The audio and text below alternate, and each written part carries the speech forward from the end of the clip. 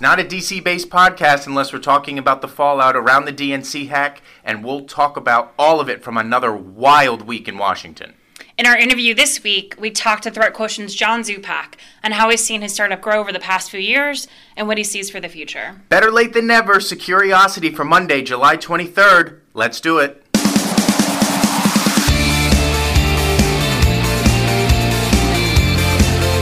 Welcome, everyone, to Episode 2. Greg Otto here with my co-host, Jen O'Daniel.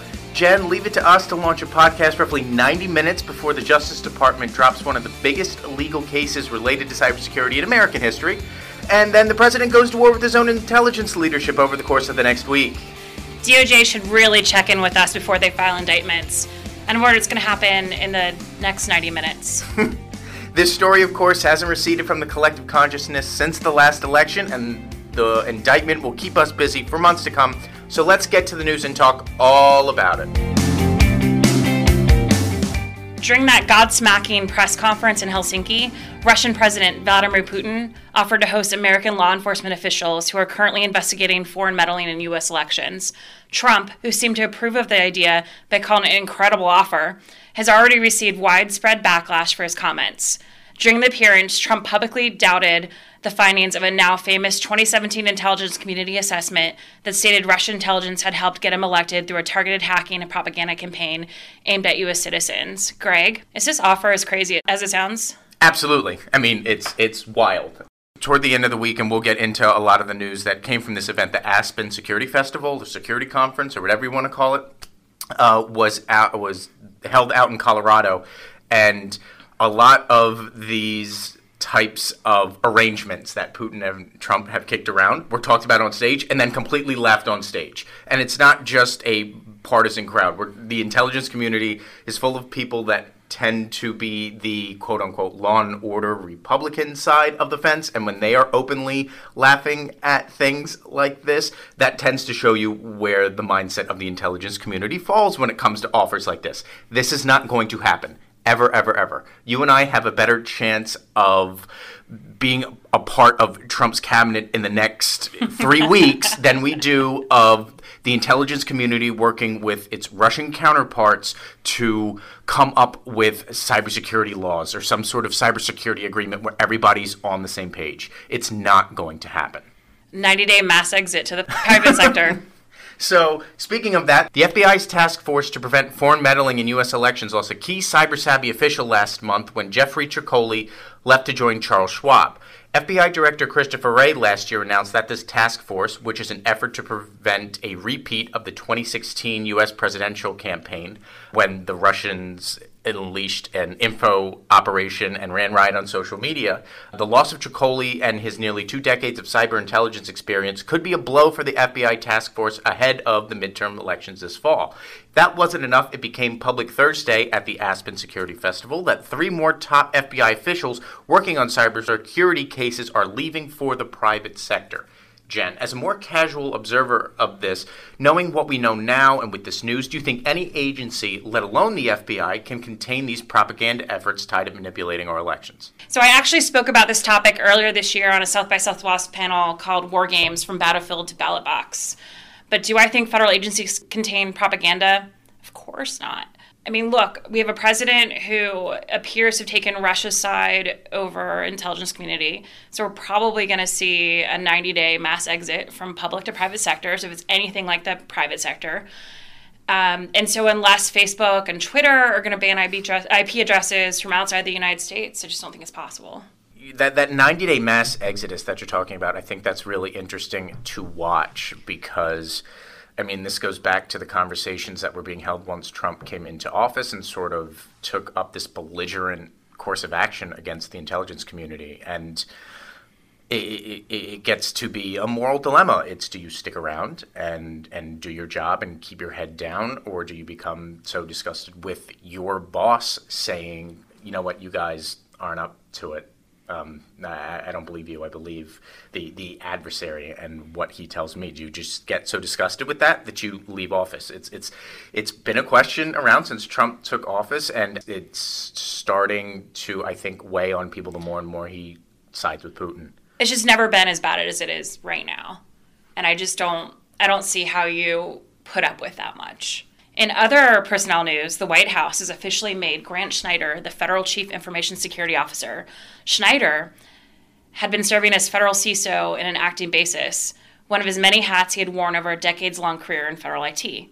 Snyder will maintain his recently announced role as head of the Federal Vulnerability Disclosure Process, a National Security Council spokesperson confirmed to Cyberscoop. Greg, what do you think about Schneider's move here? I think, so going back to the conversation that we were just having, Grant has been around and has seen everything that we've seen evolve and happen, and he's kept his head down and he's worked very hard to be a cybersecurity leader, especially during a time when cybersecurity leaders are in short supply or being drummed out of government. I know Grant has done a lot of work with that vulnerability disclosure process that we were talking about. And that has been a big thing going back even into the Obama administration, that the government needs to be a little bit more transparent on how many 0 days they sit on, and when they find those 0 days, whether they need to talk to the private sector about that. I think that's one thing that Grant has concentrated on consistently, and it's something where the conversation keeps growing and keeps evolving, and he's a good person to have there.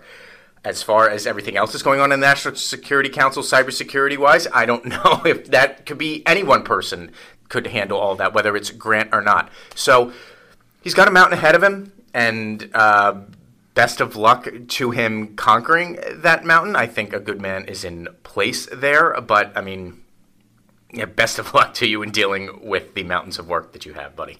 Well, let's hope he can. So in other Russian news, more of it, with the Russian government's cyber attacks on the DNC dominating the headlines, it's easy to forget that the same group of Russian hackers have allegedly posed as ISIS sympathizers to harass U.S. military families. The two senators, Cory Gardner and Ron Wyden, don't want the Department of Justice to forget that. The senators wrote to Attorney General Jeff Sessions last week, asking the department to investigate the apparent false flag operations and to hold any perpetrators accountable.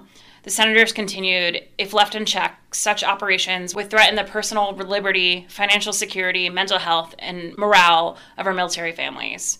Greg, do you think the DOJ or any government agency can combat that? I think they're trying to, but I think those efforts are stifled on a number of planes. I mean, look, the DOJ just put out their cyber task force report at Aspen earlier this week, which talked a lot about combating things just like this. However, we know that there is a severe cybersecurity leadership shortage, which we have been talking about. People are leaving that are very well versed in how to stop things like this, and they'd rather go to the private sector where they're not having their browbeat constantly by their leadership. But also, you know, you're dealing with a leadership in the form of people sitting on the National Security Council and the president himself that don't seem to think this is a problem. How do you combat that? How do you combat that when you continuously go to your boss and say, this is a problem, this is a problem, this is a problem, there's all available evidence that this is a problem, and your boss goes, I'd rather concentrate on something else, or no, I don't care. Like, so can they combat it? Even if they were staffed up to the gills with experts on this, I think it would still be a fight, because propaganda is very, very powerful, and it gets to the private sector side of things too. Is Facebook caring about it? Is Twitter caring about it? Their efforts are, you know, just as paltry as what you've seen on the public sector side. So, can they combat it? Sure. Are they? No, not at all. Did they give us anything about what Fancy Bear might do next? I think you've seen a little bit of talk that they are starting to ramp up efforts geared toward the 2018 election. We've seen some DDoS attacks on some networks related to elections. We talked about that on a previous podcast, and that's going to continue into the election season. The more and more we head into the fall, I think you're going to see more and more efforts ramp up. There are people, and it's not just DOJ and the FBI. There's DHS people that are doing this. There's other intelligence apparatuses that can help combat this. But I think we're behind the eight ball on this due to the fact that we're seeing people at the highest level of government combat the efforts that are going on at the agency level. So it's a mess, and we all know this. So more Russia, more Russia, more Russia. Dan Coats, the director of national intelligence, recently warned of constant cyber threats against U.S. critical infrastructure. The director cautioned against getting tunnel vision about election security, given the diverse set of threats the country faces to the energy, aviation, manufacturing, and other sectors. At a recent talk, he named several foreign powers as looming threats in cyberspace, but of course singled out Russia, saying that government actors are targeting businesses and agencies across sectors. So, Jen, which one of these critical infrastructure sectors do you think deserves more attention? Election security or critical infrastructure stuff like the power grid or the water supply? So all of our attention should be on the critical infrastructure. We can solve the election stuff by ignoring all the propaganda. Let's get our news from the Wall Street Journal, from the New York Times, from Scoop News Group. Let's stop looking at Thank Facebook you for that plug the there. news, please. Our brightest security professionals should be looking at critical infrastructure. I mean, we spoke with Run Safe Security last week, and we talked about that. And, imagine if Loudoun water is compromised, which stops us from being able to cool the data centers, right? So 70% of our traffic is coming through data centers. That would be gone just by hacking into the water.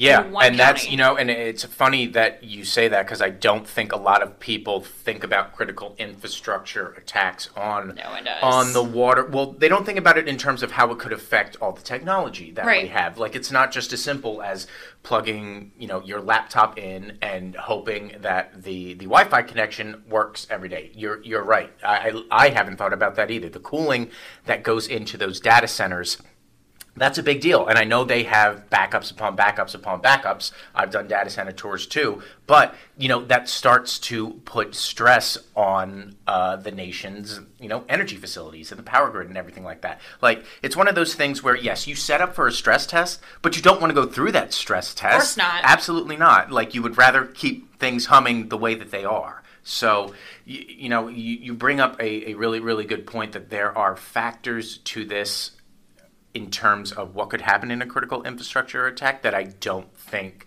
lawmakers are thinking about. I mean, I really think, let's face it, our generation, the generation after us, they can't handle not having things like power and running water, right? They're not going to be able to adapt to that at all. Right.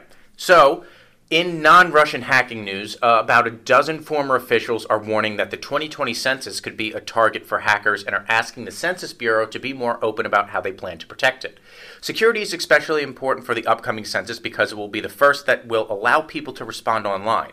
An open letter outs the concern, and it's signed by cybersecurity and intelligence-focused Obama administration officials like Michael Daniel, Matthew Olson, and Chris Painter. The authors want the Bureau and the Commerce Department to shed light on what protocols will be used to restrict data access and secure the sensitive information that the American populace will submit. So, Jen, how confident are you in the Census Bureau's ability to protect this information? Not confident at all. I mean, it'll be their first time out at this. And quite frankly, the right people probably aren't in place to protect this. They should be looking to the private sector to figure this out.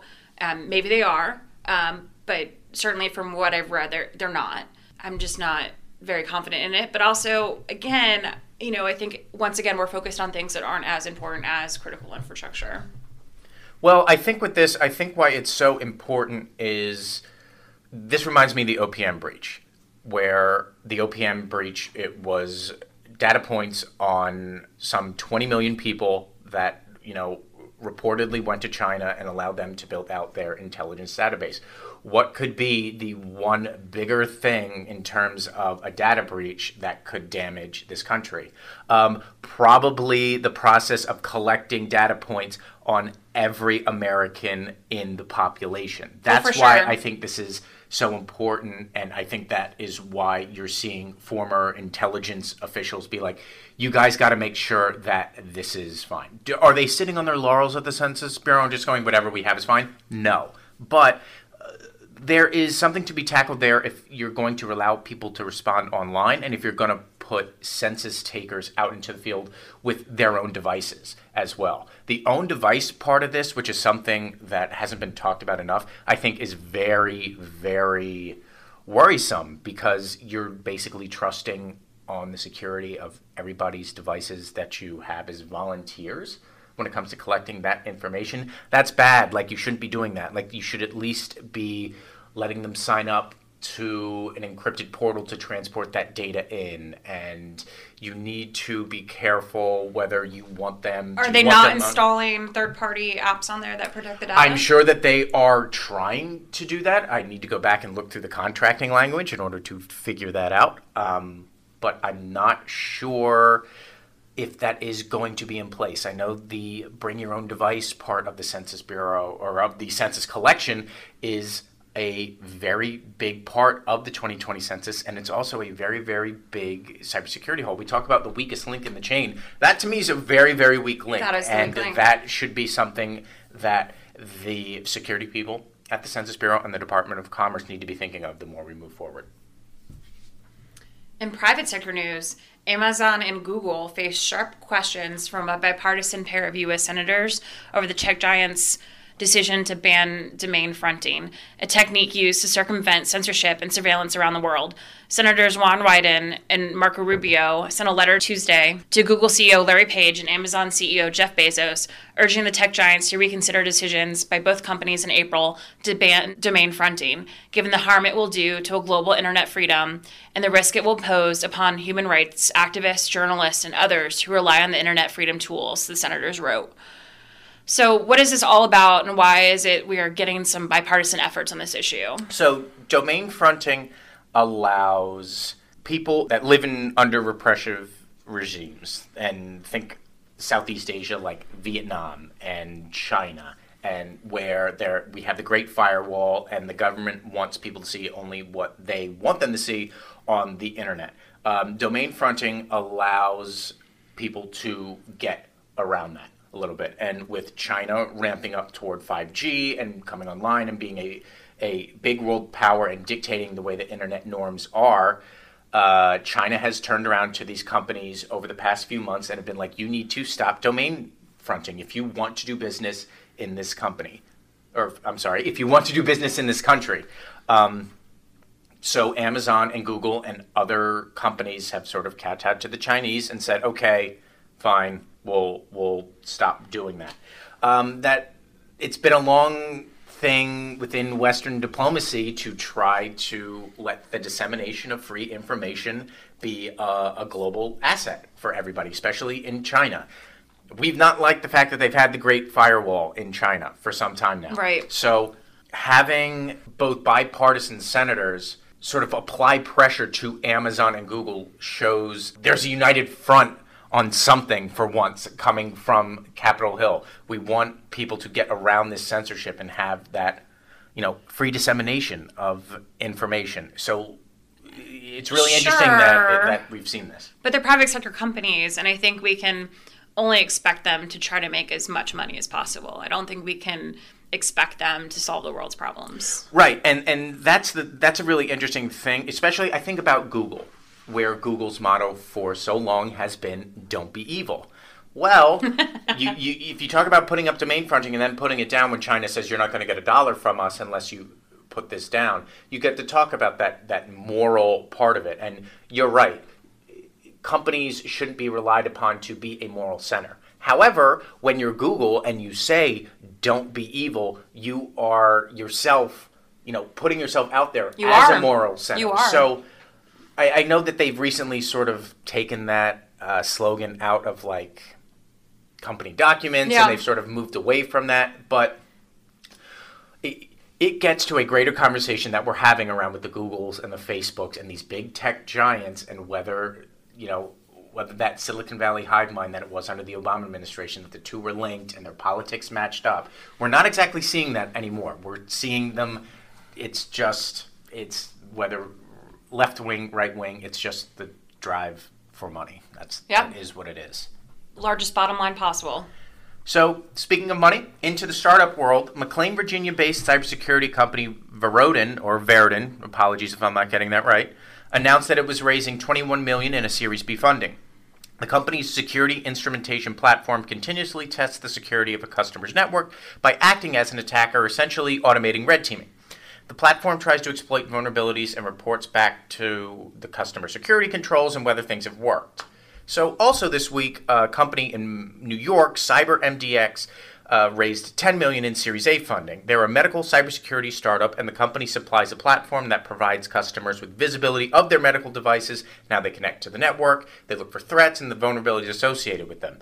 Hospitals are flooded with these medical devices, and the medical devices often have weak security, and then you have things that are searchable on the open web, and then you have things like ransomware attacks. So such conditions contributed to the spread of WannaCry in 2017, and CyberMDX investors say that the existing security solutions aren't cut out to defend the devices that are on the networks run by medical companies.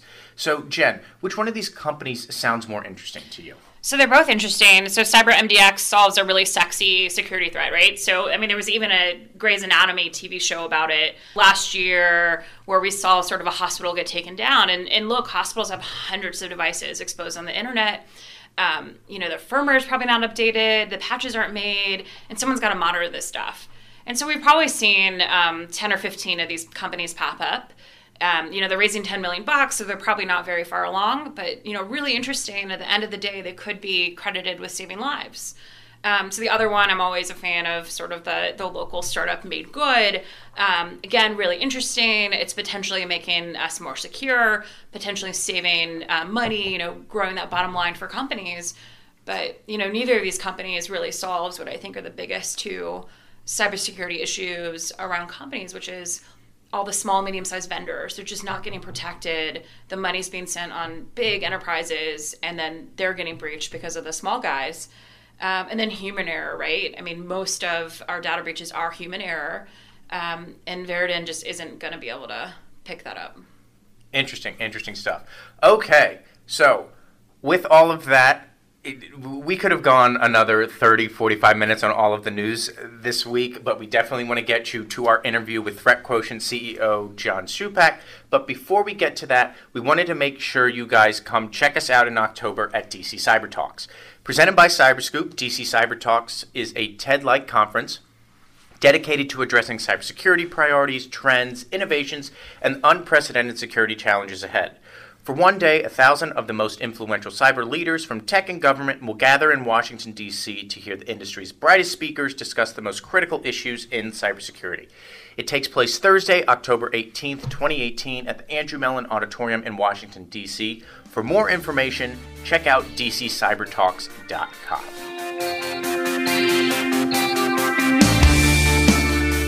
Okay, here we are on Securiosity talking with John Zupak, the CEO of ThreatQuotient.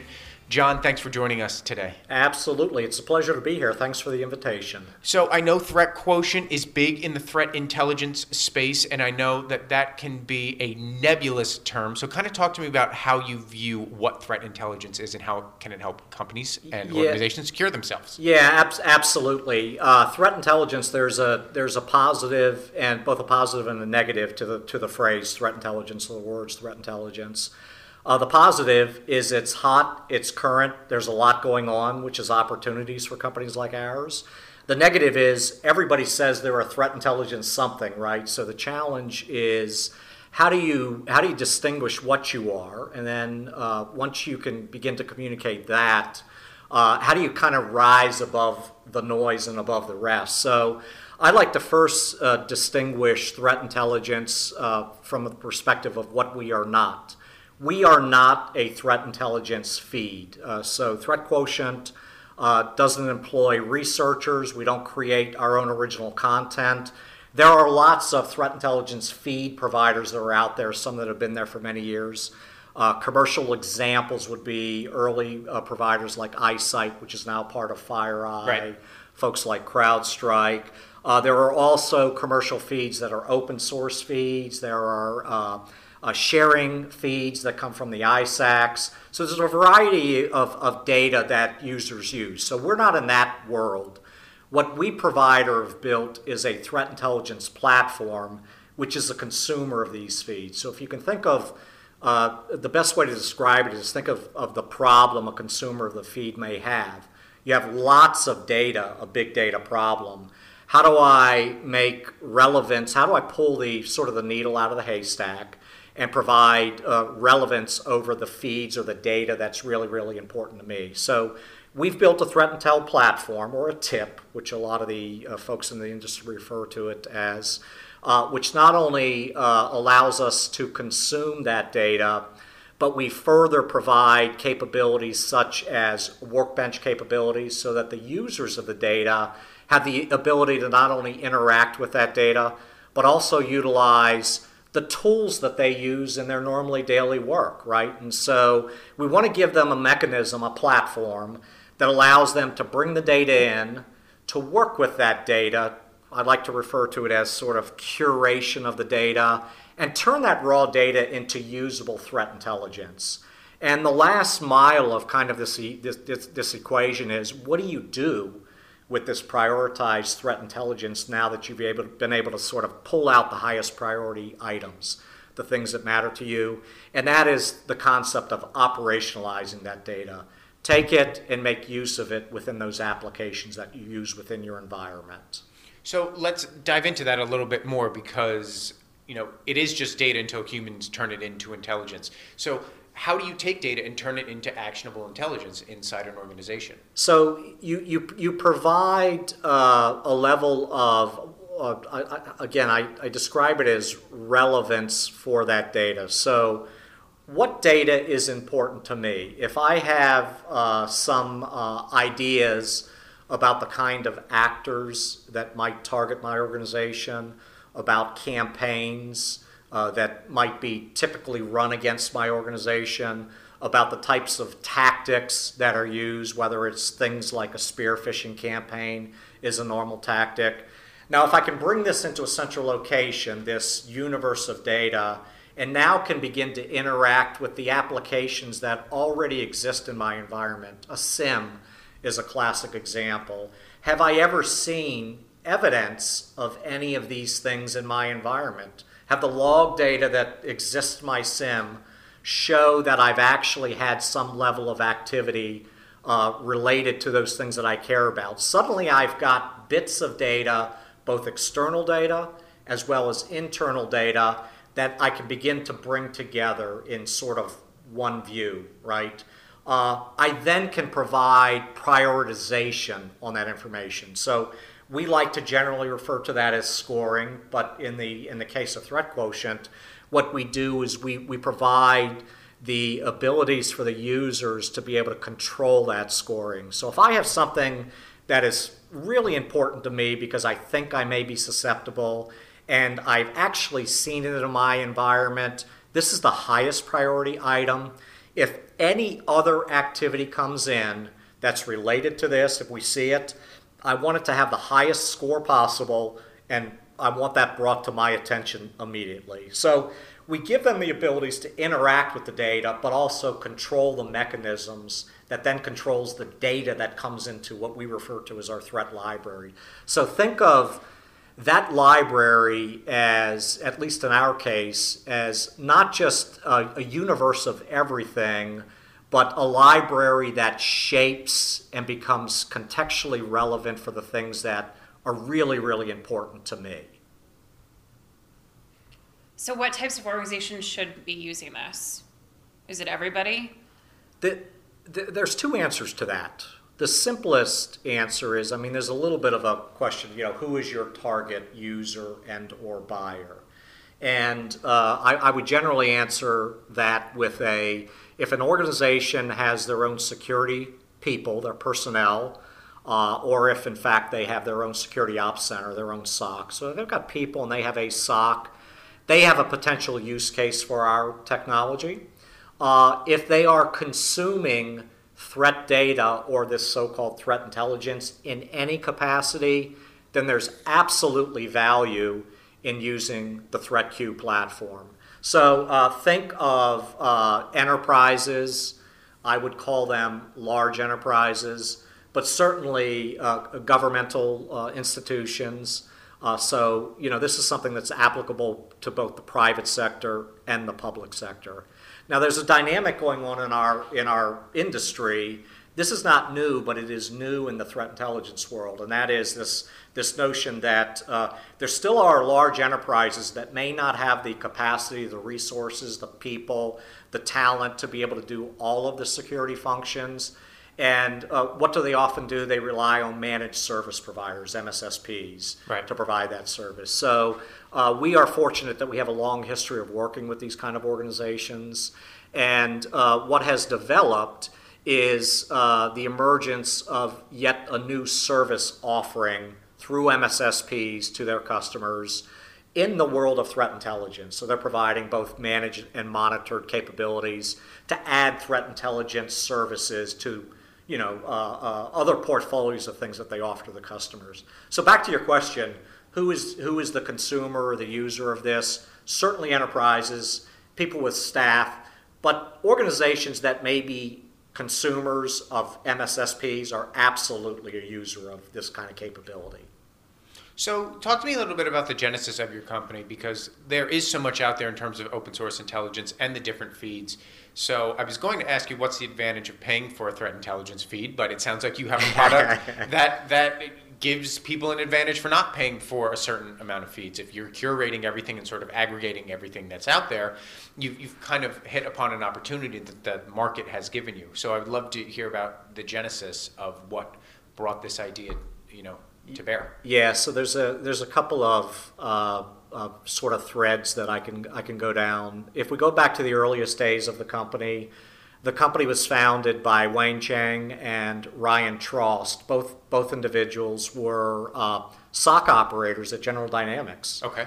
So these guys worked in some of the most sophisticated SOCs in the world, and they lived the problem of trying to make determinations about who are the actors that are attacking me and what are the profile of the kind of campaigns that we experience. And in those days, they may or may not have had commercial feeds, but that was the early days of the commercial providers providing threat intelligence data feeds to organizations. So they lived the problem of I've got to worry about the bad guy, I've got to make use of all the data that I can make use of. But boy, this is really painful for me. I'm using spreadsheets, I'm collaborating by email or phone call. There is no centralized way to be able to manage this process. Not only is it inefficient, but it is the efficacy of the results really, really lack, right? So they live the problem, which led them to found the company in 2014. Now, I got involved after, I'm an old startup guy and have done a number of cyber startups here in the DC area. And the one previous to this was a pretty successful company called SourceFire, which we built up over the years and eventually sold to Cisco, and really what is the foundational kind of security business for Cisco these days. I was introduced to the company in 2015, and what I recognized was there was actually another thing happening in the industry. So our founders were operators that lived the problem. I started to recognize, as had others, that the industry was shifting from a mode of completely focused on protect and defend, build the biggest walls, into a model of, well, we know we're going to get compromised. It's inevitable. You can't build walls big enough to keep folks out. The evidence is, it's on the front pages. I was going to say, it seems to be that's the model that's starting to come, the assumed breach model. It's exactly right. So I think the measure is increasingly becoming not can I protect everything, but how quickly can I detect, and what is my mechanism for responding. And that's really the measure, right? So this new wave of detect and respond started to occur. And it became clear to me that a big part of the equation of that is the use of this threat intelligence. In the same way, in a physical sense, that the threat apparatuses of places like the NSA and the CIA provide intel that they then feed to the physical defenses, your military, your police forces, Homeland Security. That same concept holds for cyber. And so not only is there a recognition that we've got operational inefficiencies, but there's this wave and use of threat data and threat intelligence that's happening. There's a new model for how people are being measured, which is an opportunity because it's really hard to make systems automate a lot of the analytics that go into this process. It's a big problem. What's next for this market? Yeah, so that's a loaded question, and that's what makes our business so interesting. This industry, and I'm going to call it generally threat intelligence, but I'm going to bleed into a slightly new concept, which is, I'm going to give it a broad description, but I'm going to call it security operations. Okay. SOC management, right? And so there is what I believe to be developing a recognition that SOCs in and of themselves are not necessarily efficient, right? And so you still have a lot of difficulties of folks being able to collaborate, especially if they're in different geographic locations. Sometimes they speak different languages, which creates challenges. But the notion of collaborating amongst teams of individuals really is a very, very difficult problem in the SOC. The other thing is that there oftentimes is no sort of common truth that is up to date for something that's being investigated. So if I'm a junior analyst, I'm working in a silo on a part of the problem. Okay. If I'm a malware hunter, my job is to use things like my sandboxes to blow up files and provide that data back, right? If I'm an incident response handler, I might be interacting with and having as my pane of glass my case management or my ticketing system, or I might be a SIM guy.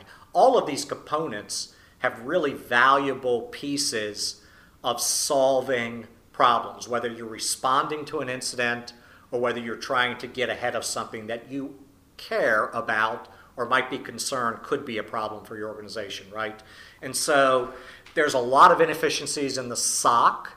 There's a lack of collaboration that occurs oftentimes, and there is siloed activity. All this screams of, wow, there's an opportunity for companies like ours that if we can help weave together some of these processes and weave together some of these technologies, we actually can provide some really, really useful capabilities. And so an example would be, we recently launched at this year's RSA show a second product called ThreatQ Investigations. And when you think about what it is, it really is all about providing a collaboration platform for the SOC. What it does is it leverages the underlying threat intelligence capability. So we've built a world-class tip which solves many of the problems of curating threat data and making that threat data usable, and then allowing the system to automatically interact with the application. So that's in place. What we've done with this second layer, ThreatQ Investigations, is provide what we describe as a cyber situation room. So think about the White House situation room. It's a place where smart minds get together, they bring information together, and they make decisions, right? And then they go forth and execute those decisions. We have a similar concept which provides a visualization model for a SOC. It allows me as an operator to invite others into this visual room we call a cyber situation room. It allows us to take advantage of all of the elements of an investigation, threat data, operations, which are really tools that they might be using in their daily work. And it allows us to interact with all of the applications that are there. So imagine I've got an incident response event that's occurred. I bring in the top 4 people. I open up a new cyber room. We bring all of the elements in. And as I give you a task, you're the malware engineer, go blow up this suspicious file, tell me what you find. When you subscribe that data back into the room, everybody is updated. So it's a place where we can provide really, really powerful SOC collaboration and coordination of activities. This is just one of the sort of technologies that's emerging in this world. And there's a lot of gray lines right now in this thing called SOC operations. You can think of threat intelligence as a component of it, operations, which are tools, is a component of it. There's a buzzy thing called orchestration and automation, which is a big component of it. But you can't forget the huge investments that companies have made in things like ticketing and SIEMs. So all of these components are part of this thing that's emerging in front of us called security operations. So do you see then a SOC sort of working in a more distributed manner across an enterprise, or do you see it really coming together and being sort of more cohesive? Well, I'm going to give you an answer that's not an answer. The answer is really both. Okay. And what I mean by that is if you've got the power to help organizations collaborate, they can and should and will be a distributed organization, right? And there's power in that. There's around-the-clock power and regionalized power and talents. But the real goal is to provide that collaboration capability so SOCs and teams can work closer together. And what's the problem you're trying to solve? You're really trying to lower this time to detection, this so-called mean time to detection, and you're trying to shorten the time to response. That's really what it's all about. So you've got an amazing company culture. We've got about 200 investments with CIT Gap Funds and Mach 37. Yours is the most interesting.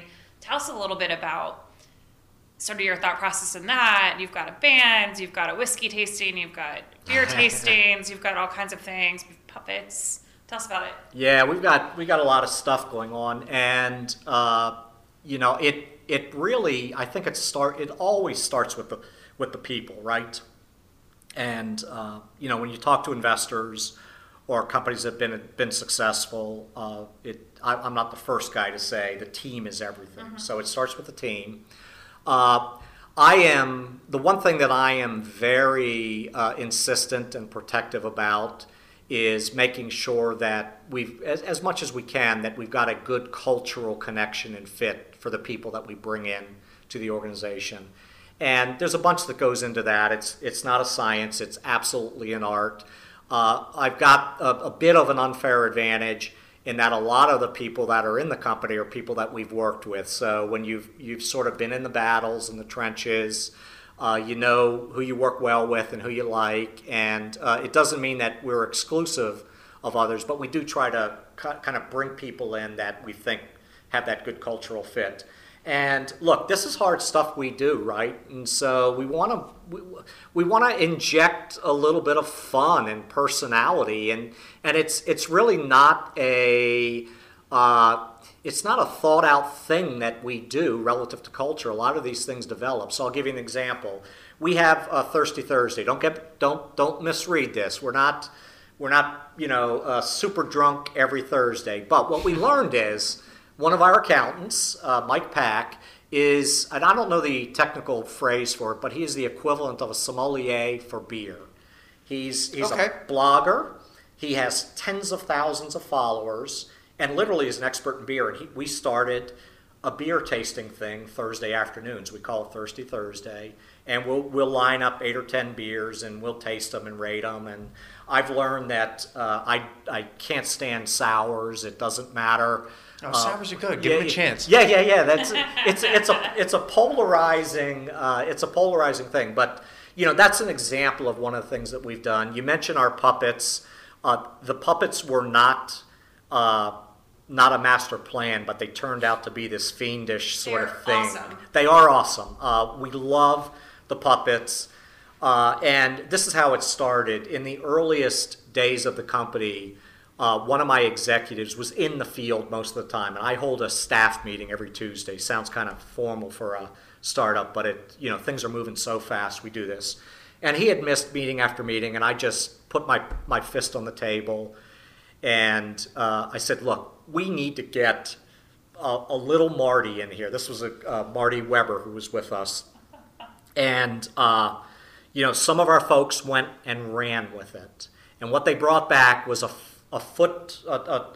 puppet, which is about a foot tall, of Marty, But it wasn't just Marty. It was Marty. Marty liked to wear green sweaters in the winter, so So we're talking full ventriloquist likeness here. Absolutely. And as another example, Marty eats one cookie every day at lunch, and so of course the puppet has to have a cookie. So we brought the puppet in, not knowing how that was going to work, and it was so wildly embraced by the staff. It then turned into about every quarter we would stack up the next puppet of the exec team. So we do have a full lineup of executive puppets in the office. The company band is my kind of thing. I don't claim any great talents in this area, but it's fun and have a lot of interest, and have done it in prior places. And so, yeah, we put together a company band, and I have to tell you, and we actually were pretty good. Our last all-company event, we were surprisingly not too bad. That's not the same as saying good. I'm sorry? Are you the singer? I am one of the singers. Okay. But, we seem to bring more talent into the company. And so we've got, new singers that have joined. And I was super excited. We just hired a new individual to join our organization in our QA group. And one of the cultural things we do is our mascot is a rhino. Okay. And so you'll see rhinos everywhere in the company. Yes, you will. And every employee that comes gets a little rhino stuffed animal, really fluffy, and usually their kids love them. And we ask them to send in a picture of them and the rhino when they join the company, so we can share it with everybody. I like it sort of as a historical memorial. But this latest QA individual, I was so excited. She didn't know we had a band, but her picture was showing her with a saxophone. And all of a sudden, my wheels are turning. We now have brass in the band. So the band is going to be bigger and better this next time around. But we do a lot of that kind of stuff, and it's just sort of, it's developed, but, it's in part one of the reasons we were named a Best Places to Work company here most recently with the Washington Business Journal. And of all the awards we've gotten, I think I'm almost most proud of that, because I can't buy it and I can't twist people's arms. We get awarded based upon what the employees say about it. So, on Securiosity, we end our interviews with one random question. For you, with the band and the music things going on at Threat Quotient, what's your favorite album of all time? Favorite albums? Got to be, I'm going to get crunchy on you, but it's going to be AC/DC. We're going to go Back in Black. That's not crunchy. I thought you were going to tell you. It's I hear milder. crunchy, I think Fish or Primus or something like that. I'm AC/DC, an old guy. I mean, I'm old school. That's crunchy. legendary. Yeah. I'll go with AC/DC because I think every track on that album is perfect. Rumor has it, though, that you blast rap music throughout the office during the day. There's a little bit of that going on from time to time. We'll have to check it out sometime. Yeah. John, thanks for joining us. Yeah, this week. absolutely. Thanks so much. Thanks again to John for talking to us about what he's been through with Threat Quotient and what the future looks like moving forward. That's it for this week, and we'll be back shortly. Short turnaround time. We'll try to get to you guys later at the end of the week. But before we go, Jen and I want to let everybody know that we're going to be in Las Vegas in a few weeks for the Black Hat DEF CON B-Sides Extravaganza. So if you want to get involved with this program, do reach out to us via your favorite medium, email, social, text message, carrier pigeon, whatever. I don't see too many carrier pigeons coming, but hey, whatever. That'd be awesome. However you want to get involved with us, please let us know. We will be out there during all the fun in a few weeks for all of those security conferences, so we would love to hang out. Until next week, everyone, stay curious. Bye.